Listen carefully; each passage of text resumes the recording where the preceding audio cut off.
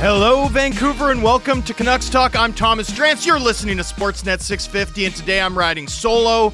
Jamie Dodd away with illness on IR. We'll get him back shortly and get back to our normally scheduled programming later this week.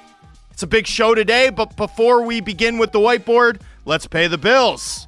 We're coming to you live, of course, from the Kintec studio. Kintec Footwear and Orthotics is Canada's favorite orthotics provider, supported by over 2,500 five-star Google reviews. Find your perfect fit at kintec.net. And of course, whenever we do this show alone, we never really do it alone because you're part of it, the audience. And we're going to need your interaction more than ever today as we leg it through a 2-hour solo episode. You can contribute to the show by using the Dunbar Lumber text line, 650-650, text in, engage with us. We'll get to some of your texts over the balance of this 2-hour program. And Dunbar Lumber, of course, has 3 stores to serve you. In Ladner on Bridge Street, Dunbar Lumber Express at Ladner Center, or Arbutus in Vancouver. You can also visit them online, thanks to the magic of e-commerce, at dunbarlumber.com. All right, that's it. Lots happened with the Canucks this weekend, 2 afternoon games. Without further ado, let's recap it all and get to the whiteboard.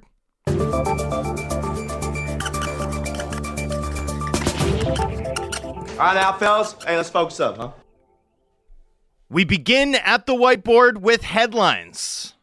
The Canucks take 3 points out of 4 possible points with a shootout loss to the Minnesota Wild and a victory against the Chicago Blackhawks in a tough road back-to-back this weekend.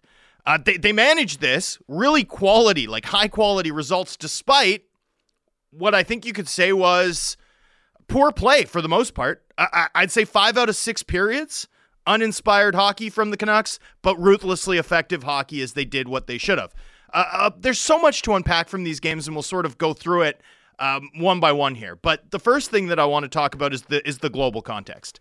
It's tough to go west to east in terms of time zones. It's especially tough to go west to east in terms of time zones when you played on Thursday, and now you've got 2 games that start early in the day, afternooners, in 2 different cities, Minnesota and Chicago.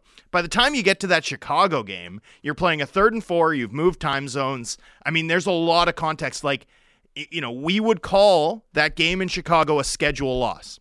And I think this is really crucial context because people don't like to hear about millionaire athletes being fatigued, but guess what? They're still people. They're still human beings. There's a reason that, like, the U.S. Army takes player performance and fatigue really seriously in planning ops. You know, obviously an NHL team is going to be subject to the same levels of wear, tear, and load that any human body, even the most finely tuned human bodies, are. And I think we saw that in the first period. Like, I'm not concerned about the fact that the Canucks struggled in the opening 20 minutes against the Chicago Blackhawks, or the fact that the Chicago Blackhawks had a 2-1 lead in the second period. I give a lot of credit to this Canucks team. They played one of their best periods of the year, granted against one of the worst teams in the NHL, in that second period, sort of turning that frame on its head and really demolishing the Blackhawks. Like, at some point, they got tired of being down in that game, decided that their talent should win out, and went about making it happen. Third line, the Connor Garland line, I think needs... Now, I know Ray Ferraro's mad at me on Twitter. He says you always have to talk about a line with the center's name first. And obviously that's true within the context of a hockey team. But Dakota Joshua and Connor Garland, ever since their fight at training camp, have been tied together on a line. And actually, Suter and Bluger have kind of split time 50-50. So if we're going to talk about this line in totality, I feel like it's important to define it based off of its wingers as opposed to the rotating centermen that have filtered through there. But Joshua, Bluger, Garland, as it's currently composed, with Garland being, in my opinion, and we'll get into this a little bit more with Batch, the clear straw that stirs the drink there. They've been Vancouver's best 5-on-5 line, and it isn't particularly close, even if it is surprising. You know, that team dragged the Canucks into the fight. That team scored Vancouver's only goal in Minnesota. They were responsible, largely, for keeping this team's head above water in a tough set. And you need that. You need your depth pieces sometimes to carry the mail. Vancouver's depth pieces carried the mail with that line in particular. getting some of the offensive bounces that have eluded them, despite the fact that it's been a month and a half now, 6 weeks at least, maybe 8. Honestly, maybe since the start of the season, that line in combination with whether it's Suter or Bluger has just been Vancouver's most reliable line at driving a territorial edge 5-on-5. Now the bounces are showing up, and it matters. It matters. Like forward depth, we've been talking about it a lot. Forward depth is one of the true strengths of this team. Like one of their 5 real core true strengths, and it showed up this weekend in a big way when they needed it to. One thing to note, the power play, 1 of 9 on the weekend. So they had a lot of opportunities across 2 games. Only got 1 goal for their efforts. And, the bottom 6, one of this team's true strengths, stepped up for them. Their goaltending was great, another one of their true strengths. Some of the other things that occasionally this team's able to lean on, their power play and the play of their star players, quieter. We're quieter in this weekend's set of games. I'm not worried about this team's power play. Like one thing about the Canucks, they're still converting on 25% of their power play opportunities. And actually that, as good as that is, like 6th in the league, as good as that is, that actually underrates how good Vancouver's been with the man advantage, in my opinion. This team's plus 29 goal differential across 32 games on the power play. They are almost getting spotted a 1-0 lead before the game even starts because of how good their power play is and how many penalties they draw, with guys like Garland and Pettersson and even depth players like Mark Friedman when he's in the lineup being absolute savants at the black art of drawing a penalty here in the whistle. That said, we're in a bit of a cool stretch. Like this has cooled for the Canucks on the power play. And a lot of that is shooting percentage, right? That they're shooting 10% on the power play for the month of December. That's lower than their 5-on-5 shooting clip. So granted, their 5-on-5 shooting clip's gangbusters, but nonetheless, some of that is simple regression, but there is more going on. The shots on goal are less frequent. The scoring chances are less frequent. The profile of who's taking these shots is less frequent. And frankly, so is the conversion efficiency. Like we're talking about a team that through November 30th was converting on 1 in 3 power play opportunities, 33%, literally in the first month and a half of the year. Incredible stuff. Since then, they've got, I think it's 8 power play goals on 47 opportunities. That's off the top of my head. You can look it up. That's since December 1st. In any event, it's in and around 15%. So this club's not generating goals. They're not generating shots at the same rate that they were on the power play. And one thing that's kind of changed really since about mid-November, so since right before the Canucks power play kind of hit this mini divot, of which I'm confident they'll pull out of, by the way. Kuzmenko got pulled from the net front and now lives at the left side half wall, which takes JT Miller to the net front. Rick Tocchet's power play is designed to move. When this power play is functioning the right way, all of Miller, Kuzmenko, and Besser should be getting looks from the half wall, from the bumper, from the net front. But where you start still determines a lot of where you're passing and shooting from. And, we've reached a point where JT Miller is, if you were to draft the smartest human beings on the planet at navigating the intricacies of an NHL power play, Miller would be in consideration for the number 1 pick. I think you'd pick McDavid ahead of him. I think you'd pick Kucherov ahead of him. And then I think you'd pick Miller with like Artemi Panarin and Leon Draisaitl being the other. Like, this is the company that this guy's in. And when you put him to the net front, I do think you sort of remove the the brain, the Krang, as it were, of the Canucks power play.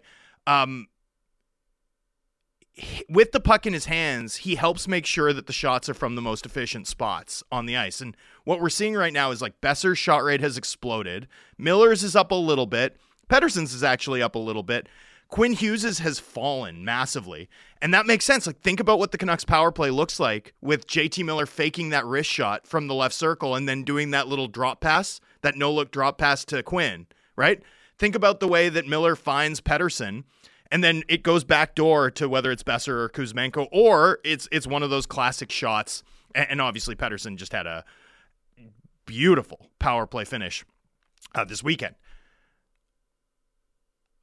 Rick Tocchet's explained that he wants to develop Kuzmenko because of his right-handed shot, and we know the politics of making sure that Kuzmenko's in the lineup, and Kuzmenko didn't play much this weekend, right? Like he was heavily marginalized in both of those games over the weekend.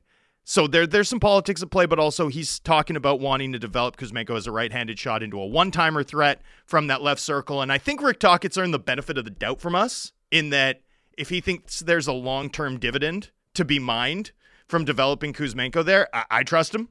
That guy knows more about the power play than me.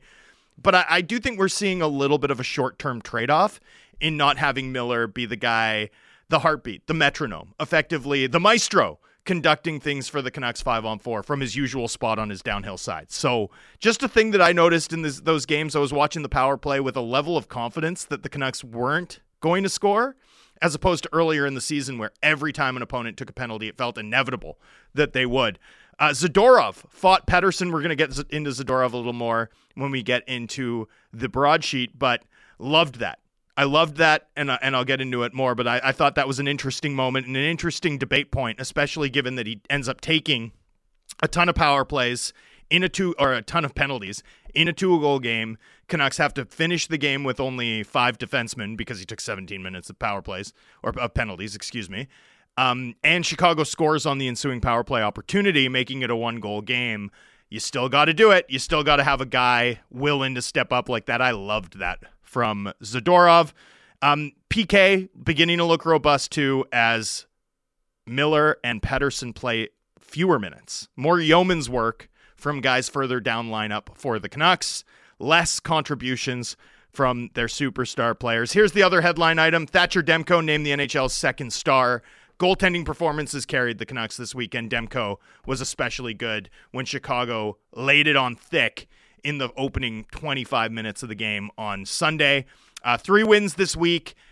He'd been scuffling just a little bit going into this week. Like going into last Tuesday's game, he was .877 across a month of performance, and the expected goals models said that he was below expectation, which is a huge deviation from where he'd been in the first month of the season, where he was one of the NHL's absolute unquestioned best goaltenders. Thatcher Demko found his form this week, one of the NHL's 3 stars. Congratulations to him. He's stabilized in a major way and was Vancouver's best player over the course of this past week. All right, let's get to the broadsheet. Donnie and Dolly bringing the heat with some talking points this week.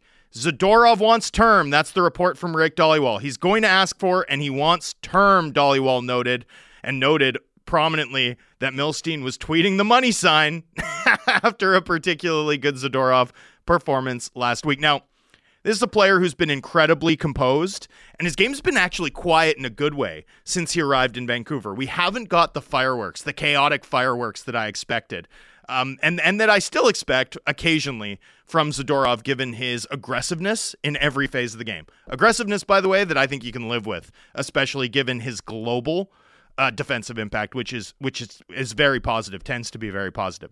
I think we have to be a little bit careful in evaluating the impact he's made in Vancouver, and this is sort of the context I want to wrap around Dhaliwal's reporting here.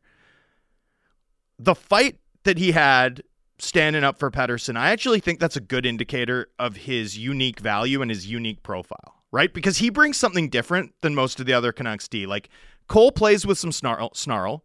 Noah Juleson plays with some snarl. Myers occasionally will throw a big hit, like the one he threw on Keith a few years ago.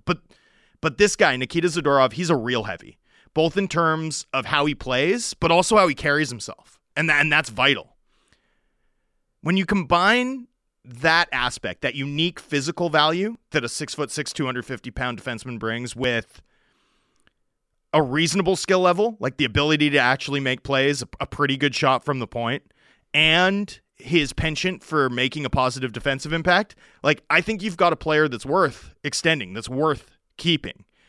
I think if you're able to keep him at one of those like classic Tanev Brody type UFA deals, 4 years, four-ish million, you can get value out of that, in my opinion.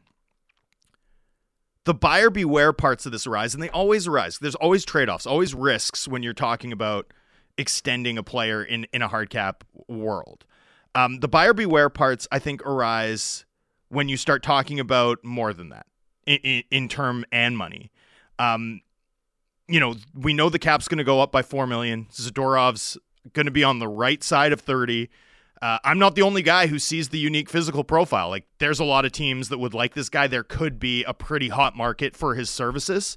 And that's something you have to navigate and be careful with, because if things get a little bit silly, I think if you get into a point where you're paying him like a 2-3 defenseman, you're going to end up signing a contract that is inefficient, that makes it tough to sort of flesh out this defense core, especially in the context of what this organization is going to hopefully be able to commit to Pettersson and also Filip Hronek, should those guys go long on their second or third contracts in both players' cases. The other thing you have to be careful about, I think, is evaluating his impact in Vancouver since arriving. So it's been 8 games, and he's played really well. Again, quiet around him in terms of everything. The defensive side of the game, he's thrown a couple signature hits. He had a signature fight standing up for Pettersson. Like, you love all of that. He's looked great since arriving in Vancouver. The club has outscored their opponents 5-on-5, 6-2 with Zadorov on the ice so far. But this is where you have to be a little careful. He's rocking a 109 PDO, and that's hiding any gaps in his defensive play. Meanwhile, right, there is an emerging gap between his performance, right, and the underlying profile here. His shot attempt differentials among the worst of any Vancouver defender since he joined the club, and the team has been outshot with him on the ice 5-on-5. So I think this is a guy that you can and should pursue an extension with, especially given how unique he is as a player. But in my view, you need to be careful about doing that deal off of what he's accomplished in Vancouver so far. That can't be the thing, because the way he's performed for Vancouver is at least partly overheated by favorable bounces at both ends of the rink. And as the sample expands, I do think you're going to come to see that his sort of results will more closely match the process we've seen, which has still been good. He's still played well. It's just right now the results are a little bit too favorable to him. And if you pay him off that, I think you'll end up regretting it. So an interesting one to monitor, especially given how desirable this player is in terms of what teams around the league value, but also in terms of how unique he is, right? There is a real, should be in my opinion anyway, a real impetus to keeping a player who's this hard to replace, this hard to find another 6'6" guy who moves the puck as well as he does. Let's get to lineup notes. Team day off. Highly unlikely, it seems, that the Canucks would make significant changes given their results this weekend. Also, the Canucks roster is now frozen for the holiday freeze. Woo! Big news. Canucks can't do anything basically to their roster aside from emergency call-ups, etc., until the 28th. So players get to enjoy their Christmas with no worry about trade alerts, and so do I. So that's a big moment for everybody, reporters and players alike. Canucks also made a trade after we went off the air Friday, so I just want to quickly note this. Studnicka traded to the San Jose Sharks for a 2024 6th-round pick and defenseman Nick Cicek.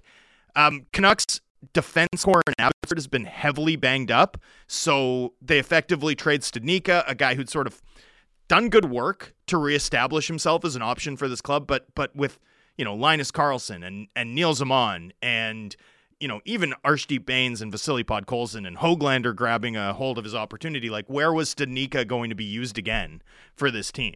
I think it makes sense that the club would have looked at their forward depth and said, hey, we've got some surplus here. Let's try to monetize it. And they've done so. Studnicka goes for a pick and a depth defenseman at the AHL level. Beauvillier goes for Zadorov, or for the space that becomes Zadorov. I think that's sensible stuff across the board. I also want to note, this team's traded a fair bit of futures in prospects and picks to sort of make age gap type trades, right? The third goes for Dermott, the fifth goes for Bear. And because of injury issues that both of those players encountered, they weren't able to sort of make good or sort of turn around and recoup any value for those players, right? Bear becomes an unrestricted free agent, looks to be on the verge of signing with an Eastern Conference team. Dermott goes untendered, leaves as an unrestricted free agent, playing pretty good hockey and making a difference in Arizona. With Studnicka, though, club trades Myronberg and Mike DiPietro for Studnicka. He's on a one-way contract, and then they're able to get a 6th-round pick. Like, to me, that's good. I saw some people praising the organization for like fixing a mistake in the Studnicka deal, but I don't think it's a mistake to take a flyer on a high pedigree guy for 12 months and then turn around to get 90% of the value that you paid back. That's well worth seeing. And Studnicka, it didn't quite work out for him in Vancouver, but man, did he show up at camp like a man on a mission, and I won't be shocked to see him take this opportunity with the Sharks and run with it. Do I think he's more than a bottom six player in the NHL? Probably not, but he's got the speed, the energy, the focus, the commitment you want to see, and earned a lot of respect from me anyway with the way that he took a pretty tough end to his season last year, getting doghoused down the stretch by Rick Tocchet, turned that into fuel and came into camp, won himself a job out of camp, and ultimately has won himself another NHL opportunity. Meanwhile, the club bolsters their AHL depth and shaves a one-way salary off the books. That's good work from Canucks management. Playoff forecast, Canucks 95% to make the playoffs. Here's the thing. The model assumes at this point, right, that the Canucks are good and that they're going to beat teams like the Blackhawks. So when you beat a team like the Blackhawks, the model's not going to move significantly because the model already thinks the Canucks are good and will beat the Blackhawks, right? That's sort of where the Canucks are. It's really hard for them to tick the needle up further than where they have. But obviously it can sort of change the other direction if the club gives the model reason to be skeptical. So we're in sort of asymmetrical position here in terms of this playoff forecast. The thing I'm more interested in tracking at this point is the chances of the Edmonton Oilers passing the Vancouver Canucks. Like, make no mistake, this Oilers team is firmly elite in terms of their profile. Their goaltending remains suspect, and that reared its head over the course of the weekend as the Oilers' 8-game winning streak came to an end. Nonetheless, the model is still giving the Oilers a 29% combined chance of finishing first, second, or third in the Pacific Division. So highly does this model think of the Oilers' chances. Meanwhile, it gives the Canucks a 20% chance still of finishing fourth or fifth in the Pacific. Unlikely, only a 1 in 5 shot, but I'm curious to track these two things because this isn't about moving goalposts, right? I know, I didn't have a firm grasp on how good this team could be going into the season, admittedly. Keeps me up at night. But it's not about moving goalposts so much as we have to adjust our standard because, out of respect for how many points that this Canucks team has accumulated. The question no longer is interesting if it is, will this Canucks team make the playoffs? Yes, they will, almost surely, barring something cataclysmic. So we have to kind of raise the bar here and start to ask questions like, is this team a contender, right? Is this team better than Edmonton? Right now, the standings would say yes unequivocally, but I do think it's important to retain at least a hint of skepticism based on what this Oilers team has accomplished over a several season timeline and their recent form, right? Even though they had a little bit of a slip here, I mean, this is a team that's won 8 of their last 10. They are scary. This is also about what's happened to the Pacific getting hollowed out outside of Edmonton. Like, there's no one else that can catch them, really. I'm not buying Calgary or the Kraken as a team that can run the Canucks down and play at the 110-point pace required to do so. The Oilers are kind of the only team that even remotely fits that profile of a team even remotely capable of it. So that's what I'm going to track in the playoff forecast today. Once again, Oilers with a 29% shot still of finishing in the top 3 in the Pacific per Dom's model. Canucks, 20% shot of finishing outside the top 3. Betting markets, betting updates on the Canucks, not a ton of change. The Canucks remain the betting favorites in a variety of individual awards markets. Thatcher Demko remains the absolute odds-on favorite to win the Vezina.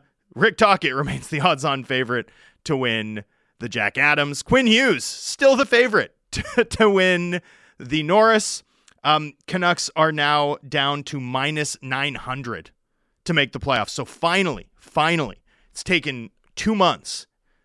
Finally, Vegas is at the point where there is no value to be had on betting the Canucks to make the playoffs. It took an awfully long time to get here, but Vegas, a believer at last in Vancouver. All right, that's going to do it for the Whiteboard. We'll be back on the other side. We've got some great guests. We've got a great show for you.